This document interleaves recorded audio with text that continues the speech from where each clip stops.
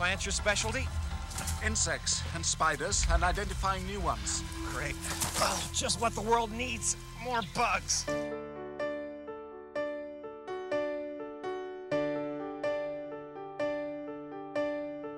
Welcome to episode 25 of I Think I Like This Movie, America's least necessary film criticism podcast. I'm Noah Frank, joined as always by my co-host Will Vitka. And this week we're walking with spiders with our guest, fellow journalist and Will's wife, Reem Nadim. Reem returns with the 1990 horror film Arachnophobia, starring Jeff Daniels and John Goodman. Reem, perhaps you can tell us, why does Amazon think this movie is a comedy? It's definitely a comedy. John Goodman, I'll say that. John Goodman, as I have in my notes, definitely plays the John C. McGinley honorary role of guy who is acting in a different movie than the movie that is being shot. Right. Like he has his own theme music that doesn't fit. He has like I noticed that. Yep. Everything is just makes no sense for his character. It's like they brought him in for 3 days of shooting and he didn't know what the actual rest of the script was and just ran with it. I think it was like one day he was just showing up like in between Roseanne seasons or something. Yeah, he was like, absolutely. Yeah, rock and roll, baby. And then he's shooting spiders. Yep, definitely could have been. Reem, this is your movie. Why don't you tell us a little bit about your experience and why did you think that you liked this movie? So I remember seeing this movie I think we were still living in Oman, but it might have been Egypt with my family. And I was very, very young. Again, this movie is older than me. So I was at least old enough to remember it. I don't know exactly how old. And I think we rented it from a VHS store like Blockbuster, but not Blockbuster because we didn't live in the US. And when I met Will and we were dating, I remember asking him, because I was like, oh, you know a lot about movies. Do you remember this movie this American movie that was called something like Spiders? And Will is immediately like, oh, Arachnophobia. And I was just like, wow, his brain is like encyclopedic. But that was exactly the movie that he was talking about. And I just remember like me and my brother were told that the movie was called Spiders for some reason. But we watched it and we loved it. I don't know. I guess a lot of the comedy was, again, probably lost on me as a kid, but we just really liked it. And I don't know how I liked it because if we were living in Egypt, we had enormous cockroaches that I'm sure will be brought up later that were absolutely terrifying. And if we were living in Oman, we had enormous lizards that were also absolutely terrifying. And I have never, ever in my life been one of those people that's like, oh, take the insect outside, like don't kill it. No, I'm like, get a hammer and kill it and dismember it and its children too, and then set fire to the whole house. So I don't know why this movie appealed to me, maybe because that's exactly what happens and the spiders lose in the end, but we just love this movie. I do need to note that even during our rewatch this evening, Reem was giving tips to the characters on screen about how to kill things. So that is clearly part of her bloodline of just like insect genocide. I mean, I was yelling at Jeff Daniels, like, stop putting your face like near where the spider is, for God's sakes. Also, I don't know what platform you guys watch this on. I watch it via Amazon, and the description, in addition to calling it a comedy, and with nothing else, it wasn't like horror, suspense, comedy. It was just a comedy. In addition to that, it also, the description said something about like a doctor's childish fear, and I was like, excuse me, this is a completely reasonable fear to have, as justified by the events of the movie itself. Like, you can't have gone through watching that movie and call that a childish fear. It's very weird. Do you have arachnophobia, Noah? I mean, I don't like spiders. Like, I'm not literally paralyzed by the thought of them and the sight of them, but like, I don't enjoy them because they're very strange creatures and can be really nasty depending on what part of the world you're in. There is a very strange cut from Jeff Daniels, I guess, doing some work in the basement, and then he's trying to re-explain his terror, his trauma to his wife, who's like, no, they're gorgeous. They make these wonderful things. And he's like, okay, I was 0 years old when this insane alien thing was crawling all over me as a child. Right. she Literally, she just literally his first memory. His yeah, first form of she memory. and she just disregards it. She's like, no, they're super pretty. It's like, what the fuck is wrong with all of you people? Yeah. Hey, let's just induce your PTSD by forcing you to climb this ladder and throw. Here's some immersion therapy, I guess. Therapy. This entire movie is a big middle finger to all those people that are like, well, just take the spider outside. I hate those people. If you're listening right now and you're those people, I hate you and I have a problem with you. Just kill the fucking spider. They're not endangered. This is not what's happening. Just kill them. Get rid of it. You're not hurting the environment. I don't know if you guys experience this at all. We don't have a ton of bugs where I grew up for whatever reason. There's not a ton. We have ants, but like the little ones that don't bite you, and like we had spiders and stuff. But like there's a whole different set of bugs out here on the East Coast, and there are these bugs in DC, these millipedes. And all they do is eat other bugs, and like they're completely harmless, but they can be several inches long, and this the way that they move. Like the first time we saw one in our house, like Micah screamed out. I mean, like shrieked, and it was late at night. We were like up watching TV or whatever, and I mean, we've killed a number of these things. I try to take them outside when I can now, but man, they sneak up on you, and they are just like bleh. we had them. Yeah, we had them in Columbia Heights. Yeah, well, and it was just like that was like a nope. Yeah. The house centipedes in Columbia Heights. But no, I actually remember because Will used to be one of these people. He was like, they eat other bugs, like just leave them alone. And I'm like, unless you are chipping in for rent, you do not get to just live under my roof. That's not a thing. I am not providing for you. You are not a pet. With the size that they are, they really should at least pay for utilities or something. In my defense, put the dishes away. Chip in somehow. In my defense, I grew up in Pennsylvania. I'm used to like having snakes and giant spiders. That's like I'm just kind of used to that. Well, see, that's a theme in this movie. It's the country. There's lots of bugs, and it's like I'm sure that there are people who live in rural areas with lots of bugs that do not want bugs in their house. Like that's, there's a difference between you expect to see some bugs where we live and, just let the bugs hang out in your house. There's quite a leap there. Yeah, so my dad lives in the relative country in Pennsylvania, and there's crickets at night, and you're used to that stuff. But we also one time came back from being out, and I opened the door in the garage, and there was a giant wolf spider, and I had never seen anything like that before, with black and yellow legs, and I mean, the whole circumference, like with including the legs, was maybe the size of a softball, and you just. When you're a child, like, and you're a city kid, you're just not ready for that. I mean, we expecting it to be right there, Yeah, and we have brown recluses here out in Virginia. We do have spiders here, so watching Arachnophobia now, as someone who is also not a fan of bugs, like took some serious courage because we have a lot of spiders out here. I just feel itchy all over a sudden. I know our place like backs up to the woods, so. On our normal route where we walk Moby, there's this enormous spider web like on between a stop sign and a tree, and it's just chilling there, and it's huge, and you can only see it like standing so the light is hitting it correctly, but it looks like a drawing of a spider web, but it's like bigger than a small child. Like a small child could get stuck in that. It's alarming. Like the Far Side comic. If we pull this off, we'll eat like kings.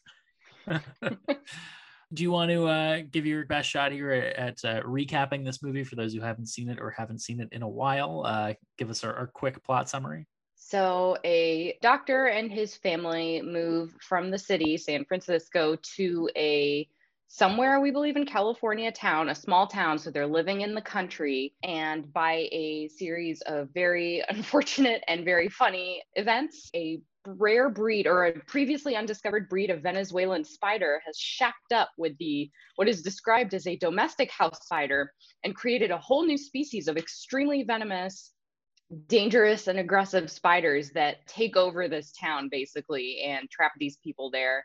And because it's an unknown species and we don't know people are just dropping dead from these bites and they don't know what's going on, and the doctor has to try and figure it out.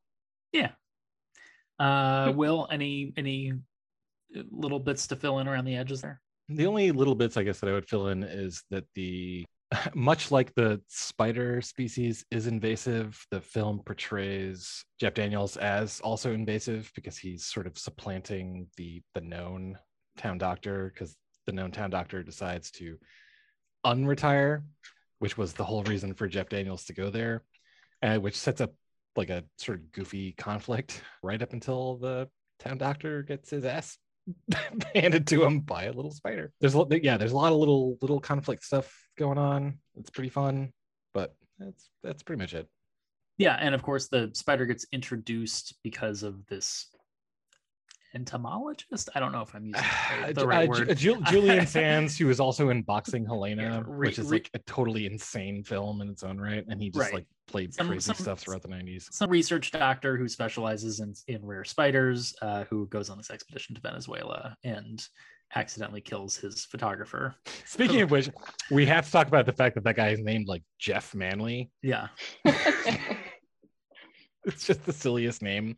Yeah, I mean, it sounds like someone who is a sports photographer for sure. Like, yeah. wearing a Miami Dolphins cap and ancient Nikes. Well, and I'll get more into him when we get into plot holes and other things. But I wanted to point out that Canaima, and Canaima, they spell it with a C, I think, but it can be spelled with a C or a K in the Caribbean like folklore. It's like an evil spirit, which I just thought was interesting. I looked it up because I was like, it's such a particular name, and it's not an actual like California town. Like I had an idea of like maybe like what it would be, but I was like I why would they pick a name like that? And I think there's something there when we go back to that opening scene when they're in the jungle and like the guide's like, no, I'm not going any further. Like there's sort of a theme that this is like beyond just like a spider. There's like some sort of supernatural, evil in play or whatever. The spider is also, it's the king spider, usually in, just general, I don't know what you want to call it, but like in the animal kingdom, it's the female that is the aggressor to a certain extent. But in this one, it's the dude. And the king spider is like Captain Rape, basically, where he comes to America and just like fucks a barn spider into submission. It's very strange. So clearly set up like a horror movie, monstrous in every capacity that you didn't think a spider movie could be. Well, and it's very strange because you see several iterations, and it's not, I don't know, it wasn't really clear to me like how many generations into this are we? We see the sort of initial wave come out, and then there seems to be another wave coming. That's I don't know. It wasn't really clear in terms of like they sort of explain it, but then it didn't really follow explanation. Well, this is one of the reasons I think it is comedy, and Reem noticed this when we were watching, because when Jeff Daniels and his wife are like laying down in bed, starting to get kind of sexy in their new house, that's when it cuts over to the barn, and the king spider is like rubbing what has to be the only spider sex scene in Hollywood history. Come on. Arachnosexia. This movie's got to be legendary. It's only for that. The weirdest scene ever. Just leads up to this arachnic sex scene. It's so weird. It's so strange. Let's get into the other stuff that doesn't make sense, since we're sort of down this line already. Reem, what did you have just sort of in terms of plot holes or continuity errors, coming back to this? So I wasn't super sure that I noticed any glaring plot holes, but one thing that I did notice that really bugged me was the fact, really bugged me. There you go. That was not on purpose, but I see Will is cracking up, which is usually what lets me know that I've made a pun. What annoyed me was the fact that nobody is ever wearing gloves in this movie. Not the doctor when he's examining patients, no one other than the doofy exterminator. He wears gloves and he like points it out, but nobody else is ever wearing gloves in this. I mean, I don't know much about being a doctor, but I'm pretty sure they always have to wear gloves, especially when they're examining patients. But they don't just walk. They don't just walk through a locker room and just touch everyone's balls barehanded on the way by. Is that? I don't know. I was not ever on a sports team. I was, and I never experienced anything like that. Good to know. I'm glad you were spared that trauma. Yeah. Yeah, I don't know. Anything else along those lines in terms of the plot? I don't think so. Will, did you have anything? We are never told like what the fuck magazine this dude is supposed to be taking photos for. And he dies, and then nobody goes like, oh, where is this guy? Like his death is literally just like the instigating moment for the movie. Yeah, I mean, we see his parents, right, at the party. We see his we see his mom. Yeah, and his mom keeps on just wanting to stay drunk throughout the course of it, because she's like, but you'd think there'd be some kind of reaction from the outside world, like, oh, Guy Manley, he's dead now because Spider. But nope, that never happens. Well, also, like, he's a sports photographer. What is he doing? What is he doing? Yeah. Right, exactly. Like, I had that. I mean, that's like too. the immediate initial plot hole. Well, there must be millions of photographers that would love to go on like a scientific expedition to photograph new species, but all they can find is this like crabby old sports photographer. It doesn't make any sense. Right. And like, he's wearing a Dolphins hat. So I was like, oh, he must be from Florida. And like, no, he's from rural California. Like, why? Right. Why have you brought this poor man from from rural California all the way to Venezuela, who has no like experience shooting in the field? He's very much like an action photographer, you know? Yeah, it just didn't make any sense. It really doesn't make any sense. I also didn't really understand, like, we see the king spider or whatever, like, and we see the first body that he literally like sucked like the blood. It was like a vampire spider or whatever. And like, so you're like, oh, this is like an apex predator. This is like a top of the food chain, you know, predator. But like the other spiders aren't.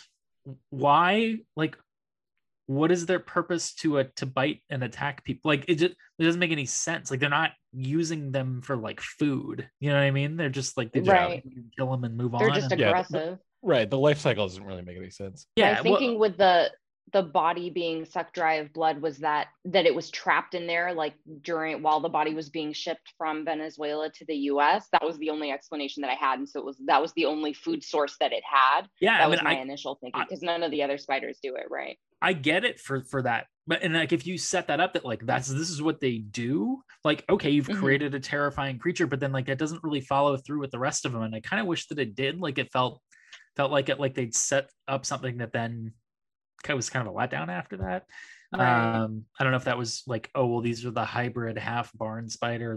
But then like, why are they still killing people? Like, why? Right. You know, they couldn't have, I think if they had followed through with it too, it would have gotten rid of one of our conflicts in the film, because it would have made the cause of death like, clearly this is not a heart attack. Somebody, you know, she's been sucked dry of all of her blood. Like, this is clearly something different. So they couldn't follow through with it. Although it would make sense that spider was trapped with that lady, you know, all night long until her body was discovered. So why would it not have drank her blood as well? I think that ultimately unfortunately, this falls down into like, what did the filmmakers want this to be? Because it's directed by Frank Marshall. So he probably said, okay, I want this to be a dark comedy that has some scary bits, but we can't go too far into the scary bits, because if you create like, it's kind of already a nightmare spider, but we want to keep it PG-13, so we can't show certain things. So people just kind of need to be dead, but they can't be like nightmare dead. I don't know. I mean, we see the first corpse. Like, we see it. Like, yeah, but it's only for a hot second.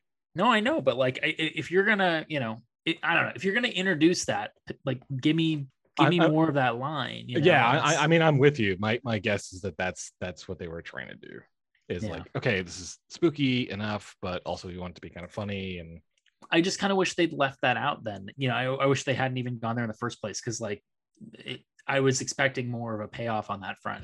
But then how do you make the autopsy sandwich jokes work? Like, there's so much stuff that doesn't really line up. I feel like they could have had the spider, like, I don't know, eat parts of his skin or something, so that way the mortician, I know that's super like little pat, you know, you don't even have to show it, like, just say, oh, his hand is just down to bone, like, what happened? Just something so that the mortician still has to make that phone call. We can't have an open casket, or, you know, you might want to reconsider an open casket. but it's not as like horrifying and weird as like, oh, the spider drank its victim's blood, drained it completely of blood, and then not have any follow-up on that at all. I feel like having it eat a little bit of the victim would have been a little more, I don't know, kind of middle ground. Yeah, it felt like there was some kind of a rewrite that like kind of forgot that they had set this up, along the way, or maybe something got moved mid-production or something. But I mean, in that regard, we should point out that Steven Spielberg was the executive producer on this, or one of the executive producers, and it does literally start like Jurassic Park, with the helicopter coming in over this like magical Venezuelan landscape. Literally the first 2 minutes of this are Jurassic Park, which came out 2 years later. So maybe Spielberg was like, no, that's too weird, that's too gross, tone it down. Who knows? Who can say? I had one other thing, just in terms of sort of weirdness in the way that everything unfolded, which is, we get the whole establishment that this is the doctor's particular fear. We have his whole sob story. We have his whole particular explanation of what happened to him. In our sort of climactic scene, after staring these spiders in the face and fighting them, he's suddenly paralyzed as the spider crawls its way up his body and then gets onto the board, and he like flicks it ridiculously over into like the fire or whatever and kills it. But then it comes back on fire. But it makes absolutely no sense that he would be paralyzed after all of that. And if he is still paralyzed after all of that, like, okay, so one, it just doesn't make any sense. And if he's pretending to be paralyzed, the spider doesn't know. Like, the spider would just bite him on the ankle or whatever. He doesn't have to get all the way up. Like, I'm just like, what the hell? Like, why? It doesn't make any sense at all. That so whole yeah, setup. I'm totally agreeing with you, but there is a comment about an hour and 14 minutes into this where the Julian Sands nerd student, or whatever, the doctor, says like, everybody has a neurotransmission system that like gives them the fight or flight response, and then there's a joke-ish that where Jeff Daniels says, I'm lacking that, and he freezes up, and it's right before the student puts the wine glass on top of the one spider. Ross, you're gonna have to take a step towards it.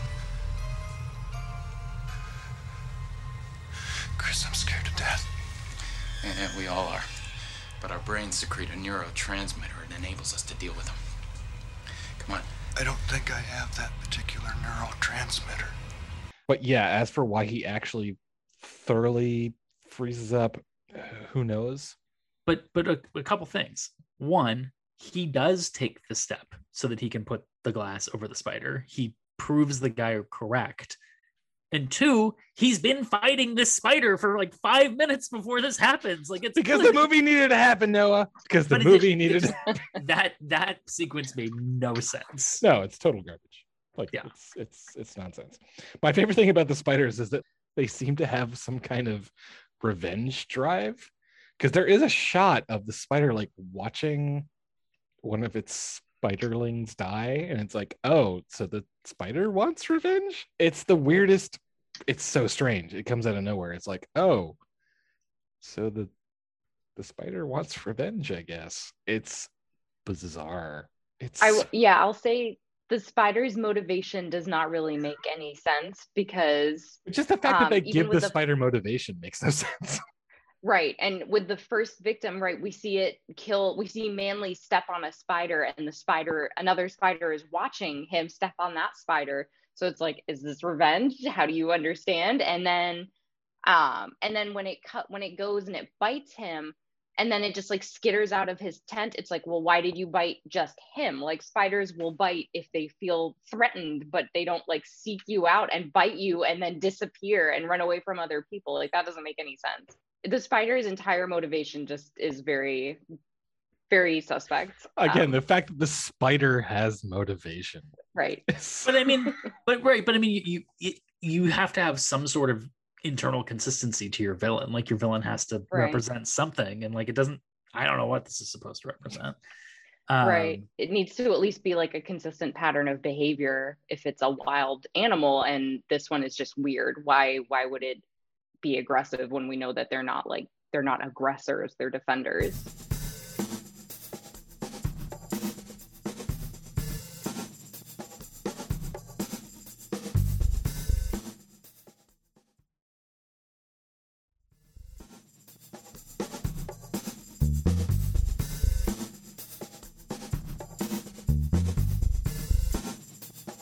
So speaking of characters, because the spiders are sort of a full character, themselves. What characters either rose or sank in your rewatching of this from your original experience?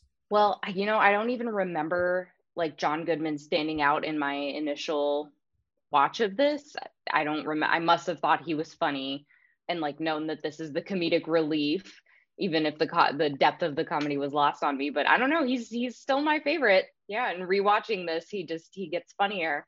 And I know you guys feel that it's like kind of out of place, but I don't know. To me, it's like very obviously this is the comedic relief now. Now you're supposed to like laugh a little bit, but to me it feels like he fits right in. Other than that, so John Goodman's definitely my favorite. I just, to me, he just plays such a stereotype. Like the rest of the town it's a very small town, and they're really hammering home that this is sort of the small town versus the big city and the distrust of all that. And then he just comes in, and his name is literally like Delmond or something. Like it might as well just be Cletus. Like McClintock.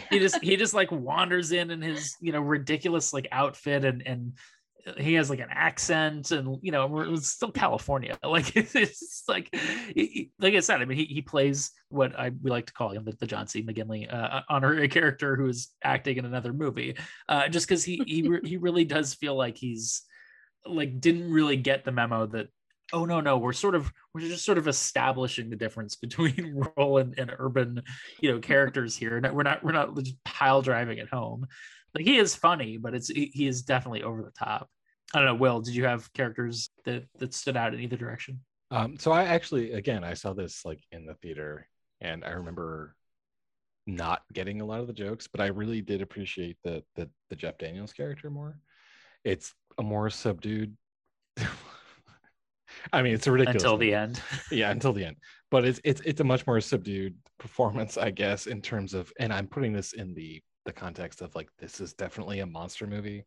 It's not portrayed necessarily as a monster movie, but this is 100% like a 1950s, 60s goofy monster movie. But Jeff Daniels is great. Really enjoyed him. And I want to give a special shout out to that little girl who runs in with the kids about like 10-15 minutes in, and it's like, what are they gonna do? And then she's like, who wants to blow up a bullfrog? Can we go play with Bunny? Yeah, I want you both in before dark, though. Bunny Beechwood. She popped over this morning. A neighbor. Seems nice. What do you bet they're gonna go chase fireflies or something? Want to blow up a bullfrog? Okay. That was probably my favorite, like, sudden cut to, like, how much damage could kids possibly do thing.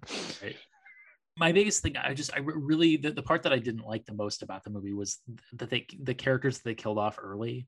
I was, to kill off the sort of the one person, and I understand for plot reasons why they did it, but the one person who's sort of welcomed over to the town, who's been a nice connection to the town, and then just a completely innocent teenager, like the football player, right? Like good movies, good suspense, good horror, like finds reasons, to kill off the characters, and we see later. It's literally a rule. Yeah, like we see later, like obviously, like the bad old doctor, his sort of arrogance, and he he won't go on a walk with his wife. He has to go on the walk on the treadmill. Like right, that sets up that whole sort of that's a more sort of conventional and I think effective, way. And same thing, like the hubris of the scientist as he goes into the barn. But like the early deaths in this movie, I was just like, don't know why are you killing these characters off? Like it's not even like random. It's just like.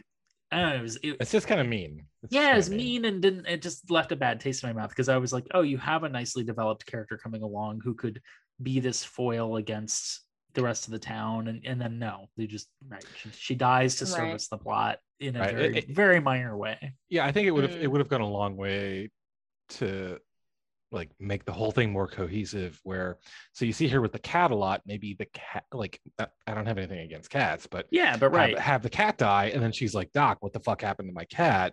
And then you can continue establishing that relationship. And then I don't know why they kill the football kid. I don't get that at all. It's just like pure happenstance. But like, I mean, I think it's just the whole like, oh, the doctor death, like, oh, everyone he touches, like, but it right. Was that really that important? Did that really, like, again, they set that up, but like it didn't matter in the end, right? Right. Like it's not He like gets all that the came to a head somewhere, right? Where the town was against him and didn't believe him, and like yeah, but that you can't kill the football coach because then you've got to. They made a very weird PG-13 decision. Like we need tits, so it's got to be the football coach. We'll get to that. Don't worry. We'll oh get yeah, to that's in my notes. Yeah, that's coming. That's in all of our notes. I will say that, the one thing that annoyed me is about the Jeff Daniels character is like, really, he's the one who figures it all out. And I am by no means an expert on anything medical or causes of death or venomous spider bites or anything like that. But like, just being able, and just even from like listening to true crime podcasts, like just being able to sometimes narrowing down a cause of death can be really fucking hard. And like people can consult with like other professionals in their field and like search high and low for a cause of death, and sometimes it just comes up inconclusive. So that this guy is just like, we get the montage, I don't know if there's actually music playing, but he's like looking through his notes and he's got his book that's like Spiders of the World, and it's like, really, he figured this out. Like he nailed it on the first try. He knows immediately that everyone is getting bit by a species of spider that did not previously exist a month ago. That kind of bothered me. And see, they could have taken that string in terms of, one, the townspeople don't trust him, and two, like his wife thinks he's, you know, kind of a chicken shit for having this fear. Like they could have, and then like if he comes up with this theory and it's like, well, the townspeople don't believe him and his wife doesn't believe him, and she, you know, you could have piled this on where it's the like man against the world, and he's right, but nobody believes. Like you could have really like driven that, but they didn't do that. He ends up right just being the guy who's right, and like, you know, it's like, even that he's even the one who puts together that Manley was the one who, you know, the spider from Venezuela hitched a ride back with him in his coffin. Like, really, he's the one that puts all of this together. That does not make any sense to me. Like, what is this guy, some kind of detective genius? He's in the wrong field. He should not be a doctor. He's a big cedar doctor who knows all the things, but don't autopsy no bodies. Yeah, I mean, they easily could have had other people piece that together in, you know, right, who know more about. You'd think maybe one of the scientists would do it. Right. Right. And like they could have solved it in collaboration, and it would have made more sense. It would have made for a better, you know, kind of progression, I think. But all right, well, we just sort of dipped our toes into it, so why don't we go ahead and talk about what paints this movie as most indicative of having been made in 1990, the most of the time and era references. Reem, you want to lead this off? First of all, my forever pet peeve: needless female nudity. Everywhere you go in the 90s, every horror movie, even the 80s, every horror movie period, needless female nudity. And not just needless female nudity, needless teenage female nudity. Yeah, right between the boobs. It's pretty bad. You have his pretty wife who's like, you know, why don't you go in that direction? But no, it has to be the teenage daughter who we like never get more than 2 lines from, if that. And even if they had just had her from the shoulders up showering, not great. But no, we go below the navel. Totally needless shot. I mean, you know, and right, it's a PG-13 movie, and they push it as far as you can take a PG-13 movie in that regard. Well, the thing is, I would even say actually that's kind of a plot hole, because the spider lands on her face and then slides down, and she doesn't notice. She doesn't notice until we've already gotten all the shots going down her body. It doesn't make any sense. If people can feel like a fly landing on them, you would feel a fucking inch big spider landing on your face in the shower. That, and the fact that nobody, I mean, I guess I understand that this is like a technique through the movie to raise the fear of like, you don't know, you know, you're not looking everywhere. When she sticks her hand in the spider web while she's showering, I'm like, how do you not feel that? I step out the front door and I walk into a spider web and I'm like slapping my face blue, and that's just like one string. And to further your point, these fuckers are like 3 inches. They're not small. They're right. And it lands on her face and she's just like, here are my boobs. Right. It's so stupid. And it actually reminded me of a scene from this other movie. I don't know, maybe I'll bring this next to the podcast, but please don't. I don't remember anything else about this movie except that I watched it in Egypt with my parents, but it was called like Bird on a Wire or Bird on the Wire or something like that. And there's a scene where a lady's showering in a motel and a cockroach lands in her hair and she's screaming immediately. And it's like, yes, Oh yeah, you would notice. It is Bird on a Wire.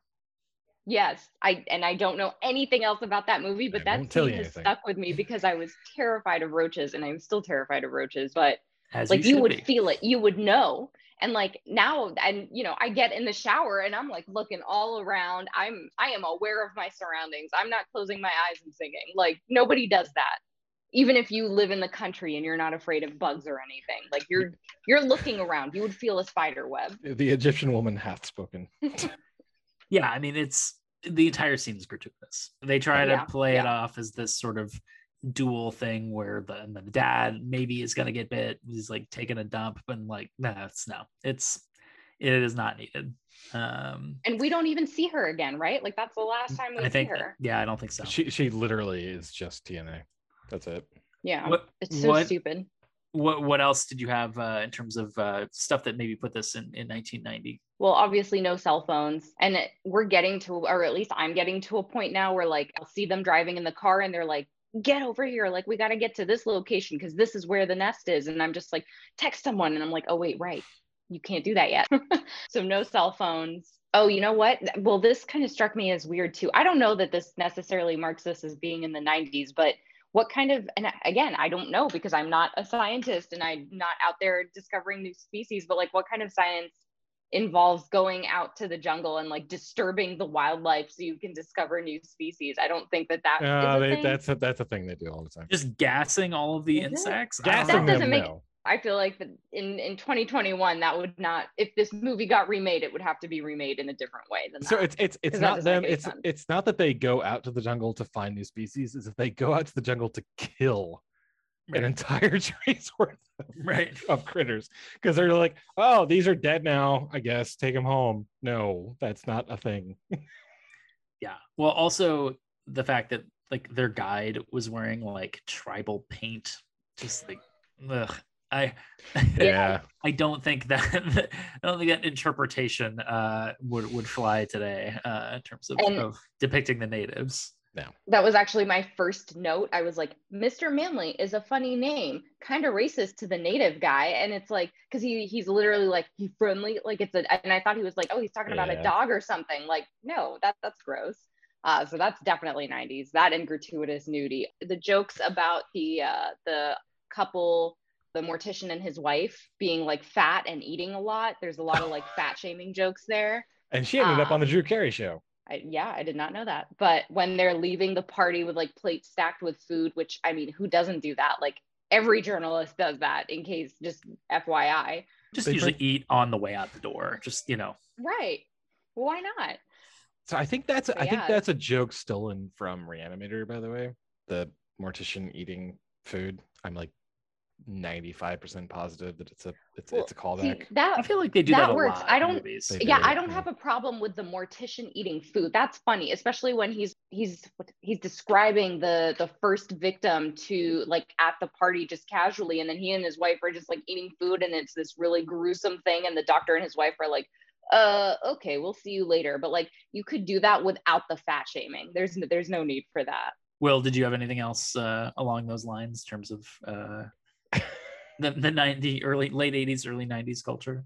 Primarily the Miami Dolphins hat seemed, I don't know why a dude who's a fan of the Miami Dolphins is operating in California and then being sent to Venezuela. That's very, very strange. Also, literally all of the cars are from like the late 80s. I get where it's a small California town. Maybe that's all they got. It's fine. But there is like one great joke about Baptists. Oh yeah. And I was like, that probably wouldn't work today. Bobby here, he's the Broncos' star quarterback. Hi. I taught him to throw a football before he could walk. I coached the team. Nepotism, huh? Actually, we're Baptists.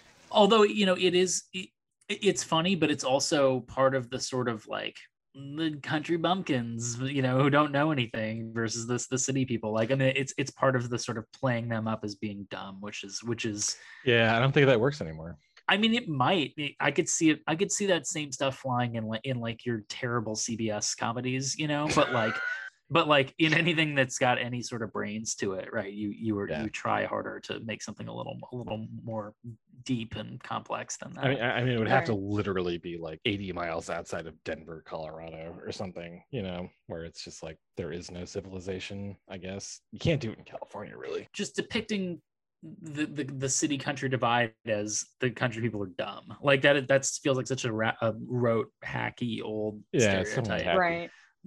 Ancient Nike shoes, by the way. Oh yeah, I mean all the dress, the sort of the boxy suits and everything, the standard stuff. I don't know if appreciated is the right word, but the film ends on an earthquake in San Francisco in 1990, which of course is 1 year after the major earthquake in the Bay Area in 1989 that I grew up through. So, Thanks, movie. Yeah, right. Very, very sort of fitting for the time.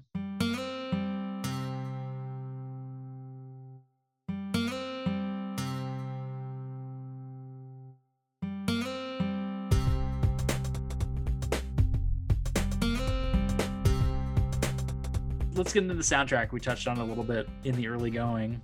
This was scored by Trevor Jones, or arranged by Trevor Jones.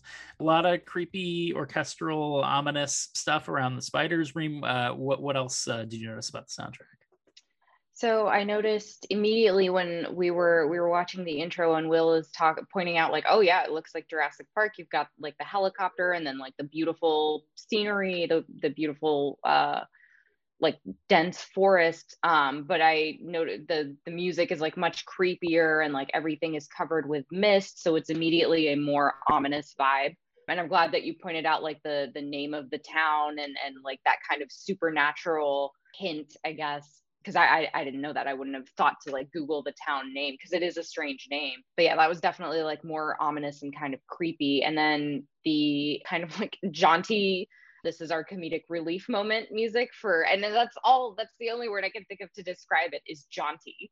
The jaunty music when John Goodman is doing stuff, that's like, this is your moment to laugh. This is our lighthearted moment that I noticed. And because it is kind of like jarring because it's like, it's such a creepy movie and there's so much, I mean, a lot of people have fear of creepy crawlies and spiders and there's so much there, but like, you're just like immediately, kind of checked out of that, just forced out of that because it's so jarring and like sudden.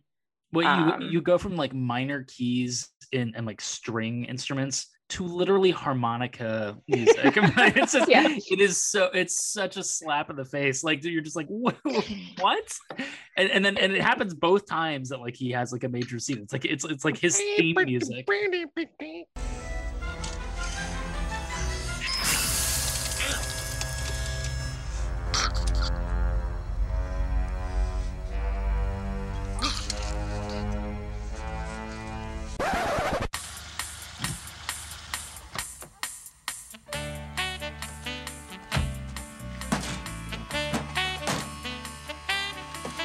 Yeah, it's just right. Yeah, it's very. He literally has theme music. Yeah. Yeah. Right. One more thing. I don't know if they were going for like a Western vibe with that because they show that he has like, especially toward the end in his last scene, he has like the spray things in holsters and he's like going for that kind of. Yeah, but that's never been used in a Western ever for a serious character. Yeah, it did not strike me as Western music. I just don't know if that's what they were going for with the harmonica. If they were, it would have been better and funnier if they'd really just leaned into like the Clint Eastwood that just said, well, or use like the Tremor soundtrack where you've got the sort of like dry sounding acoustics. Like, yeah, like really sell it as like as a Western instead of this like, because it's not Western. Jaunty. No, right. It's like a cartoon. It was right. Yeah, right.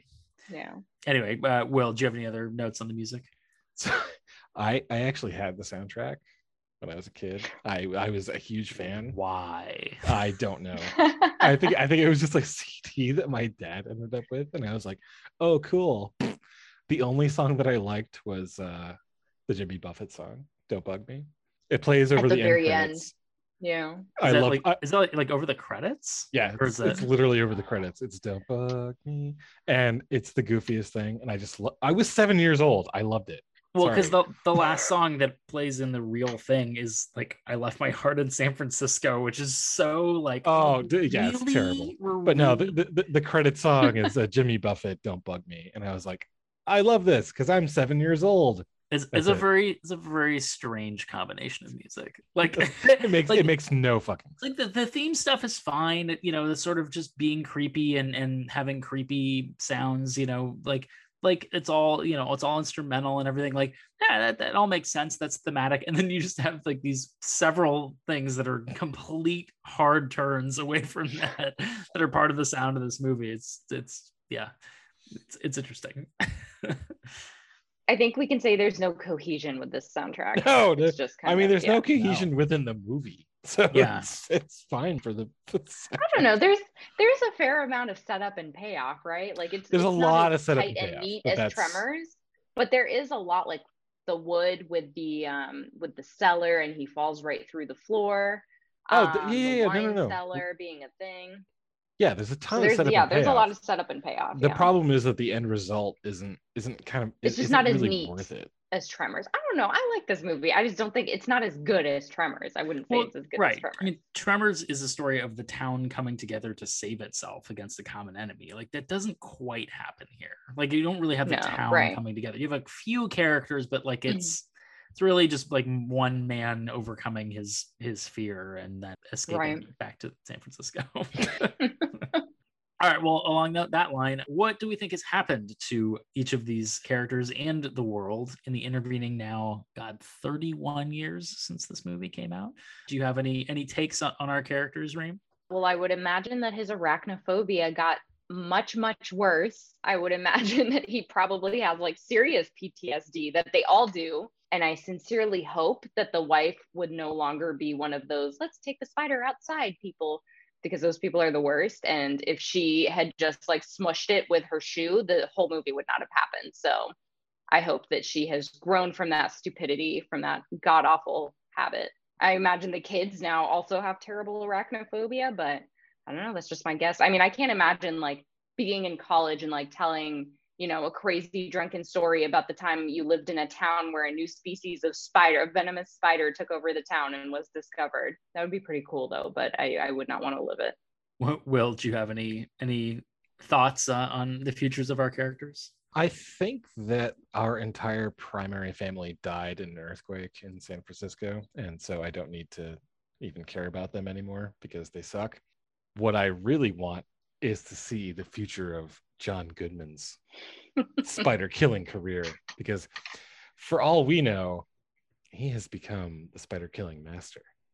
He's invented new wonderful ways to murder insects, probably involving flamethrowers, and I'm all about it. I don't think he ever probably would have left that town though. That's his fame is confined to don't crush my dreams, friend. No, we're just saying he could be the big fish in that small pond. But yeah, he would start a factory. It would become a factory town where they manufacture whatever he uses to kill the spiders at the end. That just like makes them smolder. Yeah, just Android John Goodman's sent across the country. That doesn't hurt the wood or do anything or hurt him or cause any other damage except to the spiders. Reem, what do you do with bad wood? Well, what does he say? Get rid of bad wood, put in good wood. The dumbest line in the movie. I didn't find a thing. Go figure. Well, then why is all the wood rotting? I'll tell you why. Bad wood. Oh, so what do we do? Tear out bad wood. Put in good wood. Yeah, and of course it's only used to cover up the fact that he basically didn't actually look to see if there were spiders. I imagine since our doctor is going back to being a big city doctor and his wife is going back to being a big city stockbroker, they have too much money on their hands, and he has a midlife crisis and moves to Napa and buys a winery. And is still unable to escape the natural disasters that keep befalling all of the areas. So he's just cursed to whatever the natural disaster, do region is, maybe he has a monkey paw that we never saw. Yeah, really. There's just This is curling up constantly throughout. Every time there's a wildfire in California that he needs to worry about, he flashes back to the spider jumping out on fire, jumping toward him. Yeah, I could see that. It's very believable. Do you guys have any other notes before we get to the last couple things here? I don't think so. I would just like to reiterate, this is the only movie I have ever seen where bugs have sex and we see it. Or we see some of it. There's sexy music. Well, we see the foreplay. It's bug foreplay. We see the seduction. you never watched the director's cut of A Bug's Life?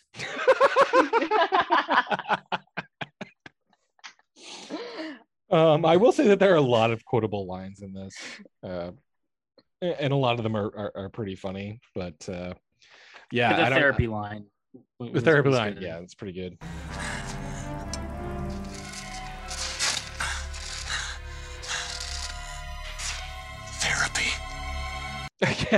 Again, you want to go blow up a bullfrog? That's ridiculous. Well, considering that, Reem, do we think that this movie could get made again today?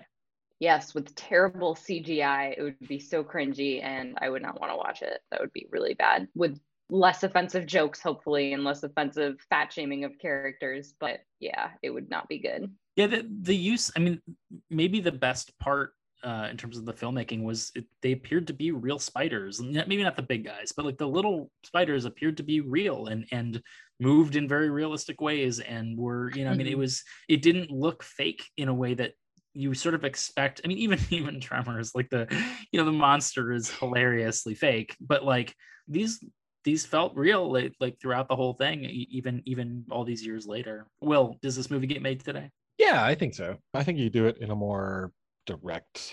I pick one or the other, pick horror or pick comedy. We've already had Eight-Legged Freaks. Eight-Legged Freaks was its own crazy CGI goofy spider mess. That one doesn't quite work either. But if you can do the black humor a little bit better, I think you could really turn this into something special and interesting. And to your guys' point, I think you would have to do maybe not necessarily real spiders, but physical props, something like that. Because CGI just always looks terrible, as we said. It'll ruin it, yeah. Yeah. It would look bad. But you could do like a good black comedy with this, I think. Just needs a little bit of tweaking, a little tightening. Yep, could be good. Yeah, and I mean, I feel like there's plenty of movies, especially on the horror side, that play off of fundamental fears that lots of people have. So whether it's spiders or something else, there's been plenty of those in the intervening years. All right, well, that takes us to the final question, the all-important question, the reason that this podcast exists. Reem, do you still like this movie? I do. I still like this movie. It's not, it doesn't hold up as well as when I was a kid and didn't know anything and barely remember it, but I think it does hold up well. I think that there really is something to the fear of there's spiders, they're small. It's not like Eight-Legged Freaks, and they're just skittering around and people are going about their everyday lives. I think that is a phenomenal fear to play off of, and any movie that plays off of that fear will really scare people. But yeah, I still like this movie, other than the sexist unnecessary nudity or the fat shaming or the outdated jokes, but comedy is always the first thing to date in a movie, and this definitely is a victim to that. But otherwise, yeah, I still like this movie. Well, I like it. I have a lot of problems with it, but it's not the worst thing we've ever seen, for sure. Yeah, it needs some tweaks, but there is definitely a worse way to spend an hour and 50 minutes. Yeah, it was a mess at times, and I didn't appreciate kind of some of the choices that were made, but it did get better toward the end. It got more entertaining and came together in a way that I wasn't sure it was going to for a while. So yeah, I mean, we were talking before. The horror movie genre as a genre is not my cup of tea. This is outside of stuff that I'm going to watch on my own. So it's, I'm always going to have to sort of take a leap of faith into these movies. But yeah, I don't know. Reem, what do you got? What do you want to tell the world about? Well, I've already told you all about my Twitter, where I rarely post anything. So if you want to go follow me there, it's at Reem_Nadim. That's kind of it. That's all I got going on. Okay. Kill spiders when you see them. For the love of God, there are plenty of spiders. You are not doing the world any favors by taking them outside. If you think that that's your ticket into heaven, you're very stupid, and go do something better. The more you know. That's my pulpit. That is the hill that I will die on. Well, on that note, well, I guess we'll wrap this week. Make sure you're following us as well on Twitter and on Instagram at @LikeThisMovie. Feel free to use the hashtag ITILTM to jump into the conversation, and we will see you all next week.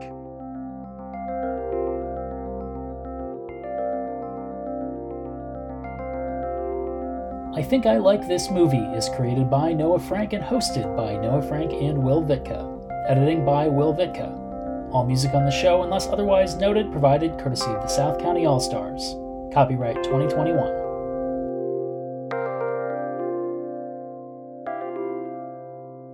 Want to blow up a bull frog? Okay.